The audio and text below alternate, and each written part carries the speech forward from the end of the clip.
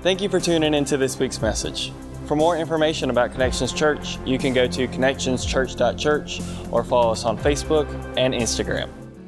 Well, what a great way to start the morning out is worshiping God with everything that we have, and thank you for being a part of that. And let's give a hand of appreciation to our team who works tirelessly every single week to lead us into the presence of God, into His throne room. And if you haven't already, would you grab your handouts? And on one side is a great place to take some notes. On the other side, it is chock full of great opportunity to serve and minister and be a part of what God's doing at and through Connections Church. As I mentioned, we've got a team heading to Honduras right now to serve down there with Joey and Kelly this week. Pastor Scott, Joseph, Justin are on their way and going to be building some new equipment and some things for the children and the ministries there as they started to on the trip last year. Did a lot then, got a lot more to do. And then I want to pray for Miss Linda. She's going to have a pacemaker put in tomorrow. So as we pray today and this evening, remember her, that God would just be with her and Don. And she's at the hospital now getting ready for that. So we're believing for a full recovery, healing, restoration to her. But this morning we're going to jump into God's Word, and appreciate Pastor Scott for taking the Word last Sunday when I was not here. And in our first 2 weeks of this powerful study on the book of Nehemiah in rebuilding the walls in the city for God's glory, we see that unfortunately, just as in our lives, whenever God calls us to something great, not everyone is going to be thrilled and excited and supportive. Have you ever noticed how that works?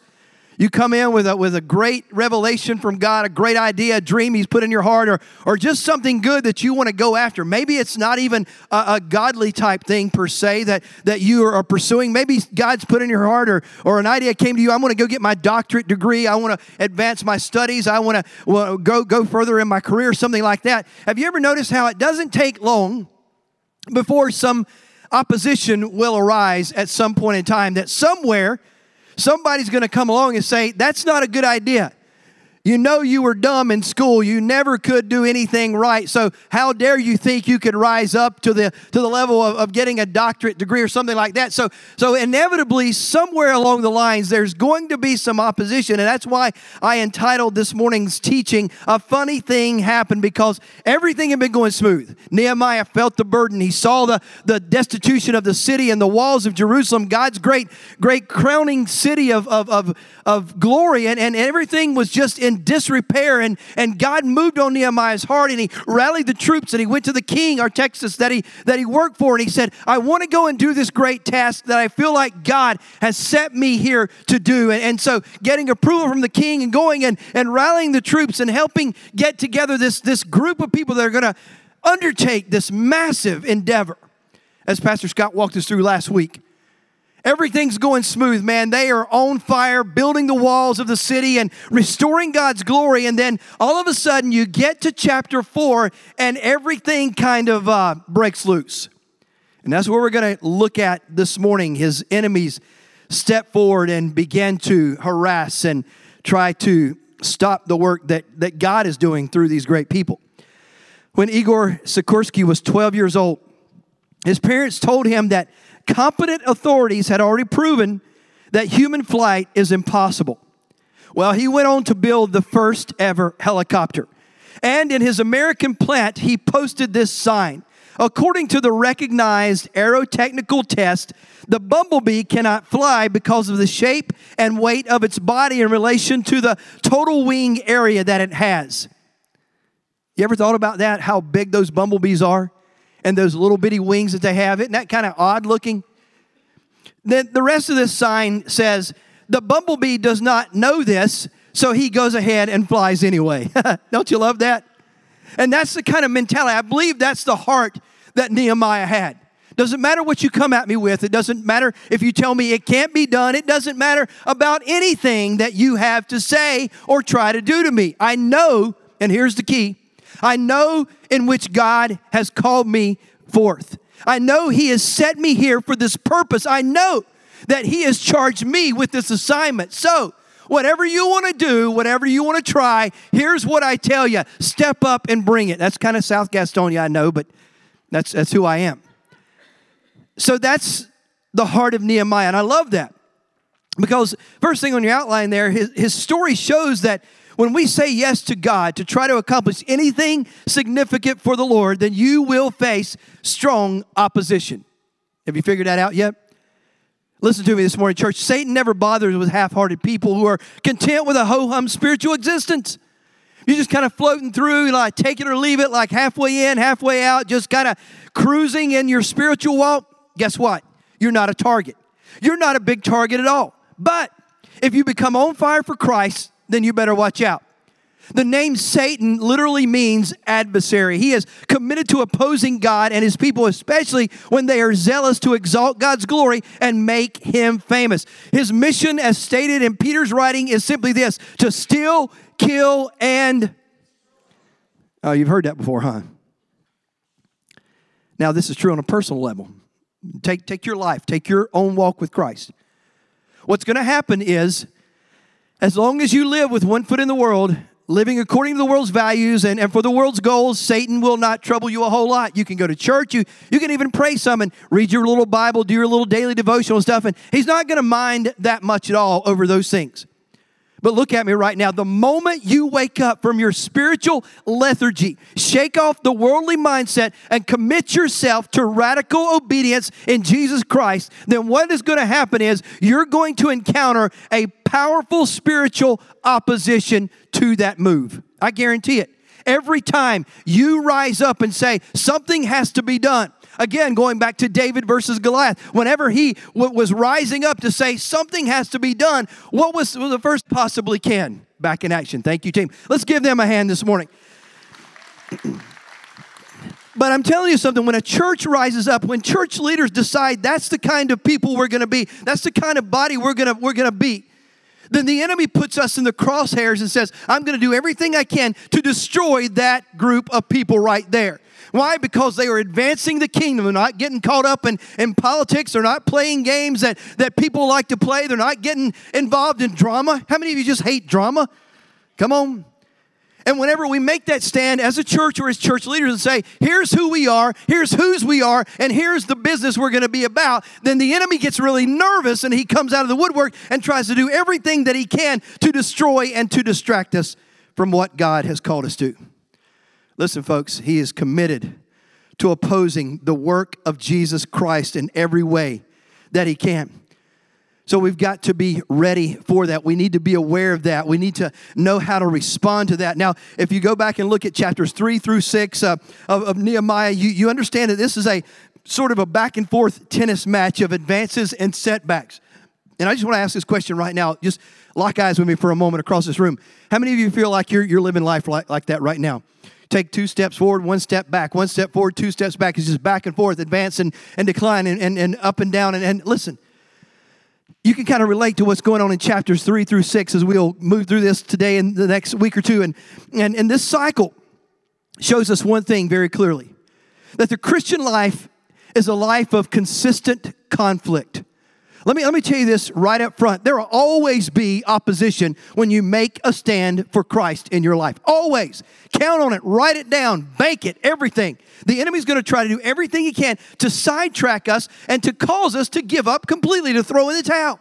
And even though it was God's will for the wall to be rebuilt, listen to this because this is crucial. He did not remove the opposition from the equation. Even though it's God's will for you to grow strong in your faith and to labor to advance his kingdom, to be a part of the mission, God will not remove the opposition, because if we respond properly, the opposition is going to drive us to greater dependence on the Lord and to greater determination to do what he's called us to do.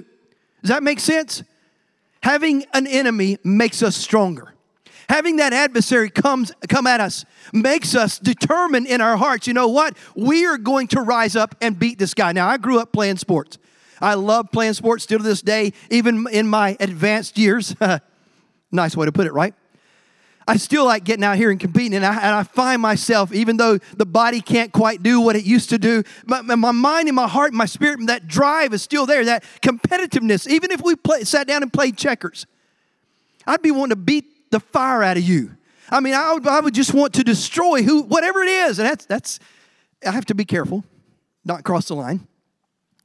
But there has to be something in us that says, I am going to win. I am going to be victorious. And I believe that's why God allows enemies to stay around in our lives whenever He calls us to something great, that He just doesn't wipe them out and say, here, it's smooth sailing, clear path, no problems whatsoever. It's going to be easy peasy, no worries at all. You go make it happen. No, there will be an adversary there. God will allow that. But listen, He also tells us in His Word that greater is He that is in us than he that is in this world. So we have everything we need to be victorious if we'll just tap into it. We've got to respond properly.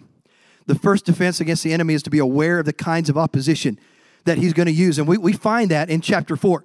We find what they came at Nehemiah and his crew with. But again, please understand this. If you know Jesus Christ and attempt to accomplish anything for Him, the enemy is going to come at you and oppose you.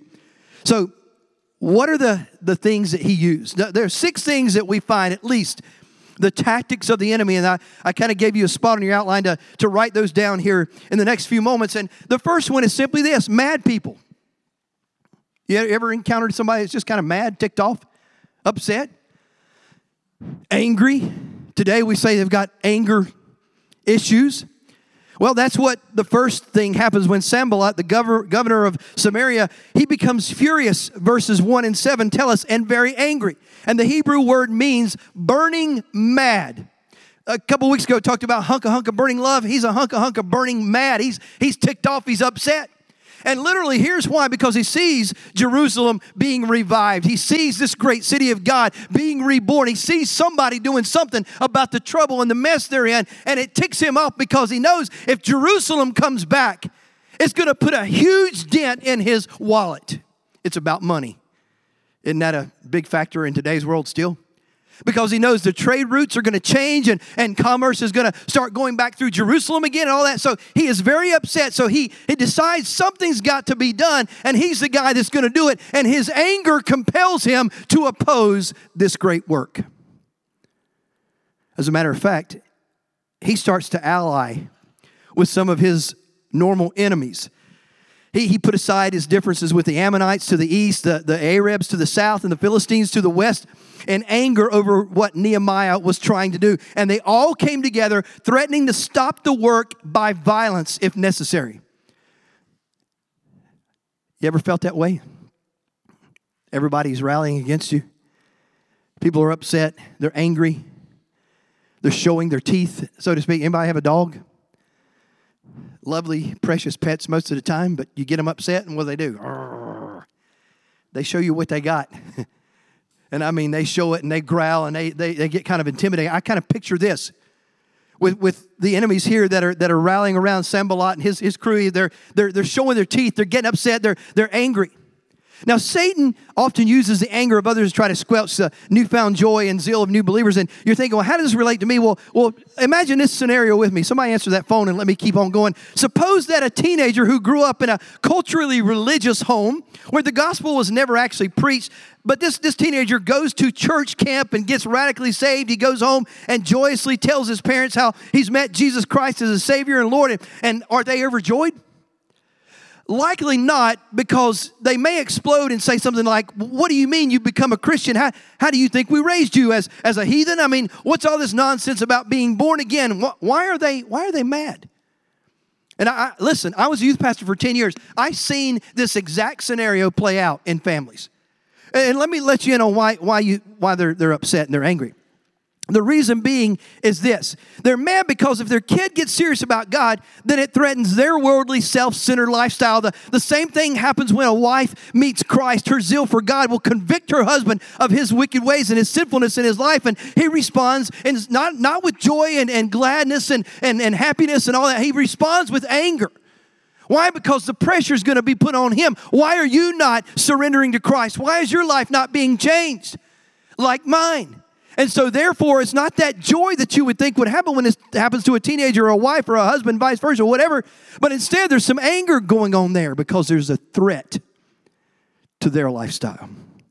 He uses another tool. The next one is mockery and sarcasm. Sanballat and his buddies gather within hearing distance of the wall and ask a bunch of sarcastic questions. Verse 2, what are those feeble Jews doing? Are they going to restore it for themselves? Can they offer sacrifices? What he means is, do they think they can complete this project and offer God living sacrifices of thanksgiving? Can they finish this in a day? Can they revive the stones from the dusty rubble, even the burned ones? And after each rhetorical question, you got to imagine that his buddies probably roared with laughter, and then Tobiah threw in his sarcastic barb. He said, that wall's so feeble, if a fox could jump up on it, this pitiful wall would break down with no trouble at all.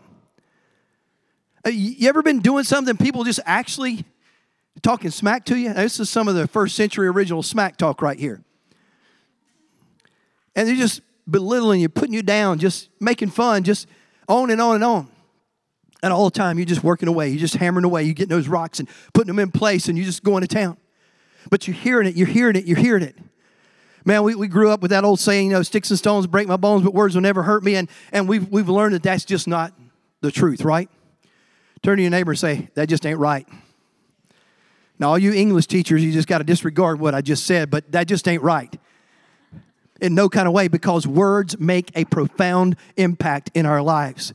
When somebody speaks over us that you're stupid, you're no good, you're not wanted, you're not loved, nobody cares, all that kind of stuff, man, it gets embedded down inside of who we are, and it begins to mess with us all throughout our lives. So here they are just using this ridicule and scorn and mockery and sarcasm and just going on and on and on. Folks, I'm telling you something, that is a powerful thing. You become a Christian, you get on fire for God, and guess what happens? People come out of the woodwork, start making fun, and start putting you down, calling you holy roller. I've been called preacher man, holy roller, you name it on down the list. I've been called a lot worse than that too at times, but we won't go there, okay? This is Sunday morning church, but it's amazing. It's amazing how often people can use words like that to ridicule and scorn, and what really is happening is a lot of times is they're wanting you to fail. They're wanting you to fail so they can say, see, I told you it wasn't real. This Christianity stuff is bull. All of you hypocrites, you're all the same. You all sin just like I do. So you've got nothing on me. Whatever they could do to try to stop the work they were trying to do, then they moved on to threats and intimidation. If anger and ridicule does not work, then the enemy is going to get more aggressive. Nehemiah's enemies had to be very careful since he was working under the king's permission. They couldn't just rally the troops and march into Jerusalem, or they would be charged with a rebellion against the king himself. But they could use and did use threats of violence in verses 8 and 11, which they circulated among the Jews living nearby there in verse 12. Small bands of terrorists could sneak in and pick off a few of the people working on the wall, and Sanballat would just tell Artaxerxes that the renegade band that he didn't have control over did that. He didn't know that was happening. So they were under that kind of threat. They realized that possibly they could be physically attacked. Satan still uses subtle or overt threats to intimidate and oppose Christians. If you don't keep quiet about the boss's corruption, you're going to get fired. If you discipline your child as Scripture directs, and the authorities are going to take him away. Isn't that hilarious? They have no problem whatsoever aborting babies, killing children. But the minute you want to discipline your child in a biblical way, then they're all up in arms, and we've got to protect the child. They don't realize how directly opposed they are to themselves. So you have those kind of things going on in our culture and our society right now that come at us as followers of Jesus Christ. So we have to determine and decide, what are we going to do? We're going to give into that, or we're going to let them intimidate us, we're going to let them push us back and make us give up, or not. Because here's what happened next. After those three different attacks, discouragement and exhaustion kind of begin to set in, because apparently there was this discouraging proverb or a little work song that circulated among the workers at this point. In verse 10, the strength of the burden bearers is failing, yet there is much rubbish, and we ourselves are unable to rebuild the wall. Now, it's not a real catchy tune, I give you that. It doesn't flow, it doesn't rhyme, but the message is very clear. Here's where it's at. Check this out. Watch just a minute. They're at the halfway point of completing this project. You ever started something and got to the halfway point and, man, you felt like, wow, done a lot, but boy, there's still a lot to do. That's where they were. They were right there in the middle. And they were looking around them, and the piles of trash and the rubbish and the garbage that needed to be all removed and cleaned and cleared out so that the new wall could be completed was still overwhelming. And they knew they still had halfway still to go. So their mind starts just going in overdrive, and all this ridicule and scorn and all this intimidation. Everything is kind of piling on them to the point that they're getting discouraged. You ever been? I guarantee you right now, in this room, maybe watching live stream right now or later this week, some of you are at that very place of discouragement at this moment. And it's easy to do. Talked a couple times recently about the joy of our salvation when we first came to Christ. Some of you have followed Christ for a long time, and you remember it, but it's a distant memory. And talked about how that just floods our hearts and how joyful we are. I mean, it's beyond comparison. You can't even describe the feeling that you get when you are born again in Jesus Christ. Nothing in this world will touch it.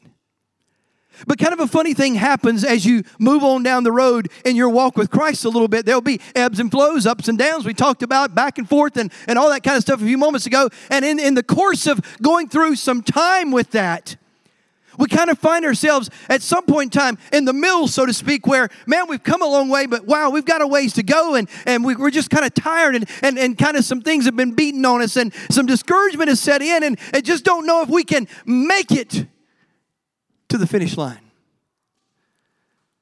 And that's why the word reminds us over and over, restore to us the joy of our salvation. Don't let us lose that. Don't let us get away from that completely. God, renew my heart. Keep that fire burning. And I've likened it to a marriage many, many, many, many times. Those of you who are married or have been married before, you understand what I'm talking about when you are in that initial honeymoon stage.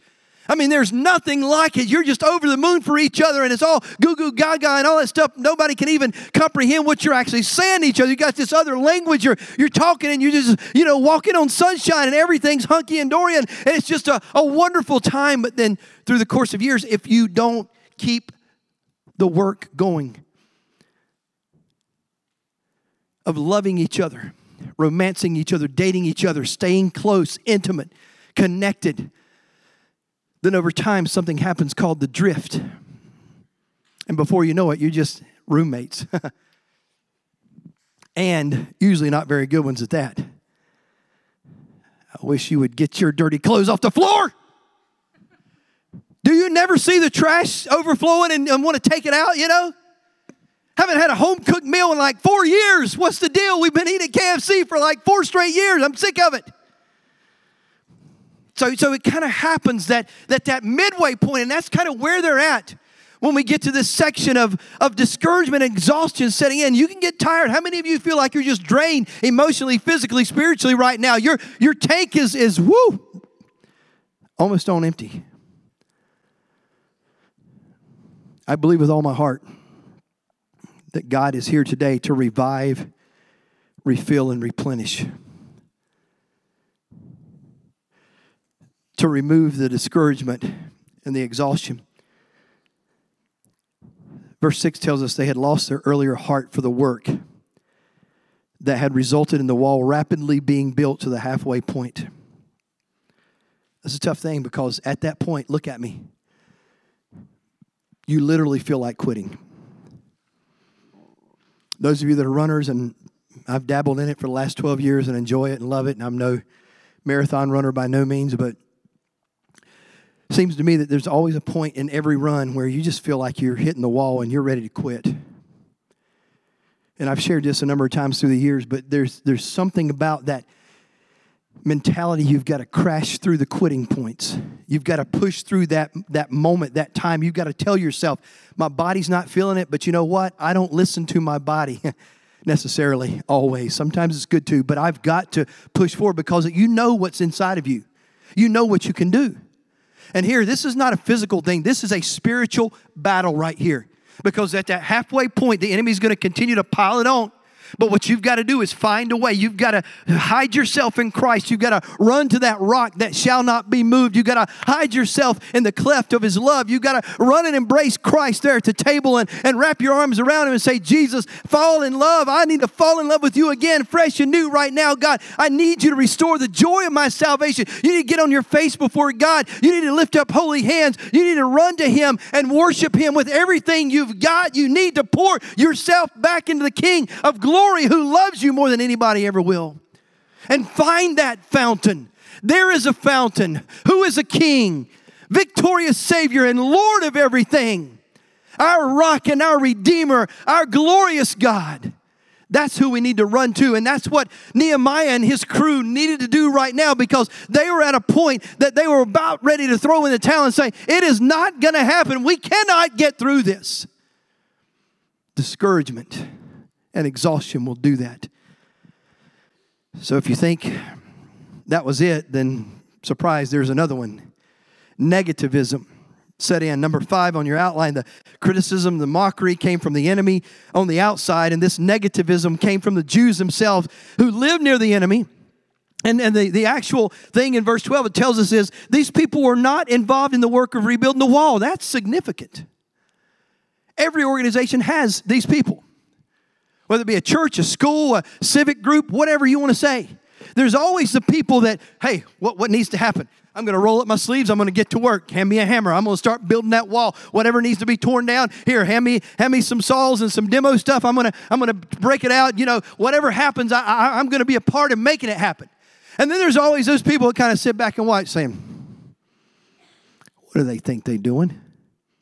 You know, we tried that 30 years ago. It didn't work. So I just been sitting here ever since, being a critic. You got the critics, you know what I'm saying? They just kind of sit back and say, well, worship day was pretty good. I give it about a 7, maybe 6, 7.5, 6, I don't know. They didn't really sing the hymn that I wanted to sing. I didn't sing this song. They didn't do it this beat, whatever. Maybe a strong 7.5 at best. Yeah, missions. Who needs to go out in the world? There's a ton of missionaries out there. Who needs to help people? Connect group. I don't need a connect group. Those things are going to fail in 6 months. I always have the critics, and these people weren't a part of rebuilding the wall. They weren't helping matters, but they were hearing what the enemy were saying. And then they were going back to report it to the people who were actually working on the wall. You know what I'm saying? They were going back saying, hey, these guys are coming at you. They're going to take you out. They're going to stop this project. You might as well give up. It can't be done. And what happens? Negativism is like a poison. Once it gets this in the system, it circulates through everything, and the next thing you know, it can kill you. If there's not something to come in and push the poison back, and that's what was going on right here. They were hearing that. It was spreading through the camp. The workers were starting to get that and think that and feel that and listen to that and respond to it as being what's going to happen. It's kind of funny. We've in our society, for as long as I can ever remember, there's always been this comparison. Is the glass half empty or half full? Are you a half empty kind of guy? Or are you a half full person that, In my experience with people, and it's been 51 plus years now dealing with people in all kind of capacities, there's all kinds. Half full, half empty, all full, no glass at all.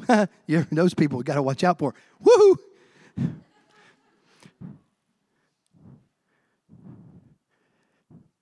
But I hate negativity. I hate it with a passion. I steer clear of people who tend to be negative. I try to help, try to bring some positivity to their world and lighten their life and speak some words of truth and help and encouragement. And if it just doesn't set in after a while, I just try to avoid.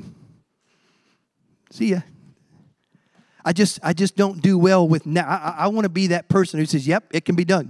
God said it. We can do it. Yep, God wants it. Let's go for it. Yeah, I don't want to be negative. And this stuff is spreading like a poison.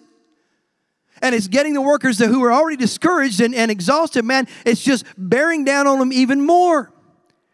Invariably, negativism comes in the church from professing Christians who live near the enemy, but they're not involved in the Lord's work, but they're going to spread that kind of garbage to the people who are. And negativism is definitely the enemy of faith. You believe that? When the children of Israel were supposed to go in and possess the promised land, the 10 spies came out and said, can't be done. There are giants in the land. We look like grasshoppers in their sight. And what happened? That poisonous thought ran throughout the whole society. of the Israelites and kept them in the wilderness for 40 years, and then they died. That's the kind of tactic the enemy loves to use. And then lastly, they used fear. Now, if you will, fear is the cumulative effect of all the above factors. The people had seen the enemy's anger. They had heard the mockery and the threats. They were wearing down through exhaustion and discouragement. Then they repeatedly heard gloom and doom from their fellow Jews who lived near the enemy. And then Nehemiah saw their fear and exhorting them with these words: do not be afraid. He was like, well, that's it? That's all he said? No, listen. Satan will use fear to paralyze God's people and keep them from attempting anything significant for God. And a couple different varieties. Maybe it's a fear of failure. You've never done it before. You don't know if you can do it, but you're paralyzed by fear and you won't even try. Maybe it's a fear of rejection. If you do try it, then others are going to think you're a fanatic and they're going to stand away from you and move clear of you or whatever. Or it could be a fear of conflict. If you do what God wants you to do, you know that you're going to catch some flack, so you back off and just keep everything smooth. I don't know what kind of fear has you paralyzed possibly, but I do know this: it does not belong in your life as a child of God. Does that make sense?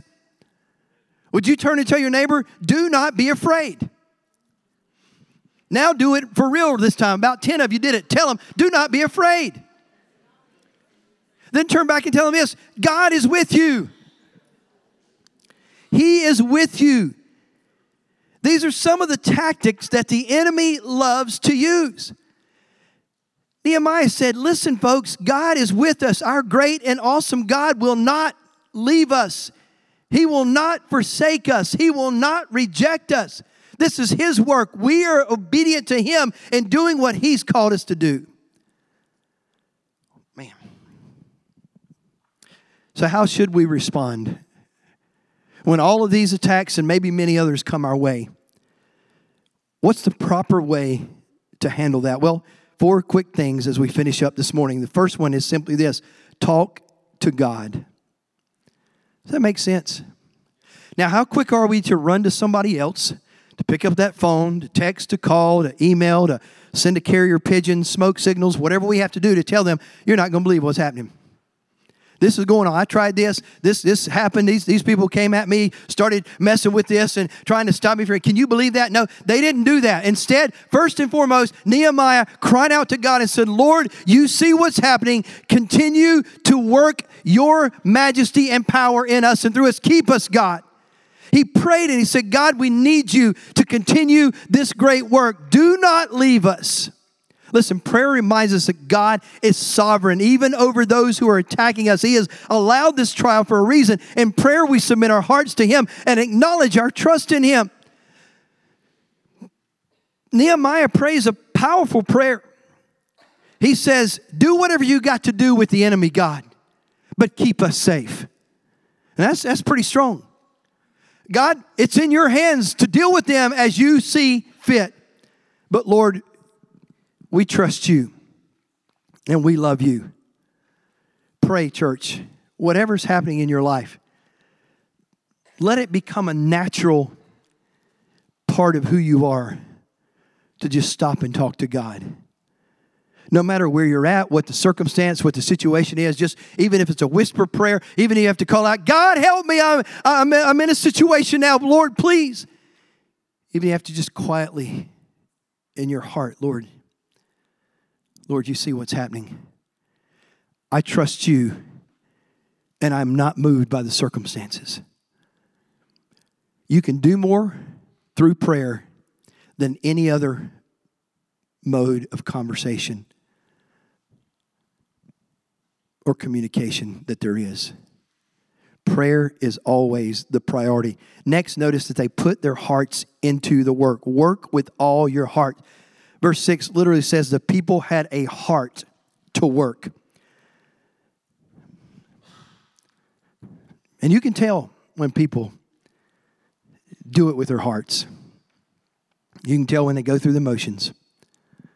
There is a radical difference. These people were reminded by Nehemiah through the power of the Holy Spirit, this is a project that God has assigned to us. I know they're coming at us. I know they're fighting us. I know they're trying everything they can to stop this. Do not give in. And the Bible tells us as they began to work with their hearts again that there was this slight pause while Nehemiah organized a militia. They didn't abandon the work to chase down the enemy. They didn't allow the enemy's threat to get their focus on other issues. They just kept building the wall. And pretty soon the enemy was outside looking up instead of looking straight across at them over the wall. They gave their hearts. They rededicated. Look at me, church. Sometimes you just got to rededicate your heart. Sometimes you got to come and say, Lord, I surrender all over again. God, have everything of me. Lord, restore my heart. Renew my heart, God. That's exactly what they did. And then thirdly, they kept their eyes on the enemy in vigilance. They didn't let up. Nehemiah prayed first, but then he set up a guard. Listen, folks, trust God and keep your powder dry. Be ready to fight. Also notice that Nehemiah's prayer didn't make the enemy go away, but instead the enemy upped the threats to attack. Prayer isn't a magic cure-all, but prayer doesn't mean that you can't ignore the enemy's threats or pretend they don't exist. Nehemiah was vigilant to arm the workers and post guards around the clock. I mean, literally, he had people working with a trowel in one hand and a sword in the other hand. Isn't that a great picture that you're looking at this great project going on and these workers are out there and they've got a sword in one hand and a tool in the other hand, continuing to build on the wall and not stopping progress, but ready at a moment's notice. Man, that tells us quite a bit as God's people. We've always got to be, and write this down, working and warring. Working and warring, working and warring, because we war against the enemy and the spiritual forces that come at us. We've got to be ready. We've got to have the sword of the Spirit, which is the Word of God, in one hand and in our hearts, and we've got to have a tool in the other hand. If you don't have both of those, then guess what? You are a sorry, pitifully equipped person of God. You are not ready for the work of God. You're not fit for the kingdom of God. And that's a bold statement. But God has literally called us to work, worship, and war. No other options. And man, if we get lazy, if we get discouraged, if we get afraid or whatever, and want to give up, then guess what? We lose. Don't lose. Stand up. Be a warrior. Be a person who's going to hold to the word, that's going to have that sword in your hand, in your heart. Be somebody who's going to step up and say, guess what? I don't care what you throw at me. I am ready for it because God has called me to this great work. I will not back down. Will not back down. Too often, we as God's people just take the enemy too lightly. Now, if we got this warning that there was this lion that escaped from the zoo and was roaming around the neighborhood out here near our church, and they still haven't caught it yet, some of you would still be very tempted to get to Bojangles. And you would be weighing it out in your mind. Should I? Shouldn't I? Can I go? I don't see anything out there. Some of you would just be oblivious to it. I'm going for it. Forget it. The Bible tells us that Satan is like a roaring lion seeking whom he may devour. And too oftentimes we live like we're oblivious that there's any attack out there whatsoever.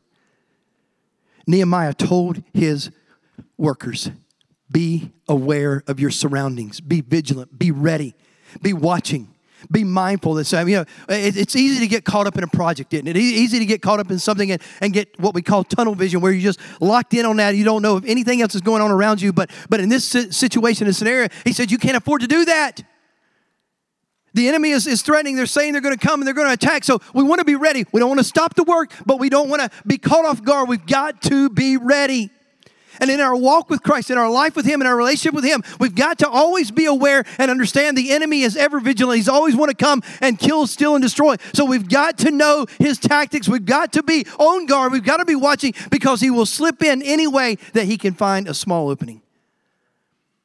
And a big part of being on guard is being connected to the family, where we can watch each other's backs. Ask somebody around you, you got my back? Ask them right now, you got my back, because I got yours. We need God. We need each other. We've got to stay vigilant. And then lastly, stay focused. They kept their minds focused on the Lord. Close your eyes for a moment. Put yourself in their situation where this all-out assault and attack has come on the work of the enemy. Just close your eyes. No, very little moving around. I want you to hear.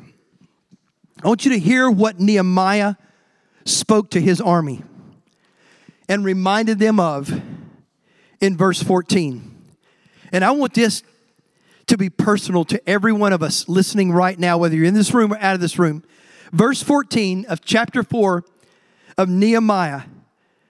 He stirred his people up. He brought them together. He rallied the troops, so to speak. And with your eyes closed, just let this soak into your heart. I see Mel Gibson in Braveheart speaking to his soldiers and rallying the troops and reminding them what the cause is and what the purpose is and fighting for their freedom, literally. But I see this on an even greater scale than that. This is a spiritual reminder to spiritual people. In verse 14, and you're saying, man, this better be good. That's quite the buildup. But listen to this and let it sink into your hearts and lives. Nehemiah gathers the people there and he says, remember the Lord, who is great and awesome. Man, what a way to start. What he's saying is this: don't forget who God is. Don't let it slip your mind and your heart and your life that He is God, that He is able to do far above, exceedingly more than we could ever even ask, think, or even imagine. Remember the Lord your God, who is great and awesome. And then he tells them this: and fight for your brothers, your sons, your daughters, your wives, and your houses. Listen, folks, the people were discouraged because they had gotten their focus on the enemy's threats and the pile of rubble and the work that was left to be done. But Nehemiah rightly directed their focus back to the Lord. And that's where it's at, church. That's where it's at in life. Back to Jesus. It's all about Him. It's all about remembering who He is, remembering that the Son of the living God came from heaven 2,000 plus years ago. He lived for 33 some odd years on this planet as a man. God became flesh, dwelled among us, and He surrendered His life on Calvary's cross to redeem us from our sins. Remember, church, you're fighting for yourself. You're fighting for your family. You're fighting for your home. You're fighting for your children. This is the good fight that we are called to be engaged in, to understand clearly what our purpose, our mission is. And I ask you right now, as discouragement set in, as fear set in, has a negative spirit captured your heart, what we're going to do right now is we're going to worship together with this song. I feel like it's so fitting. So, team, if you would go ahead and lead us in this chorus right now. And I want to ask everyone to stand to your feet. And then I'm going to come when we finish this song for just another moment. Would you stand up? Would you lift your hands and your hearts to the Lord today and let this speak to you? Thank you for tuning into this week's message. For more information about Connections Church, you can go to connectionschurch.church or follow us on Facebook and Instagram.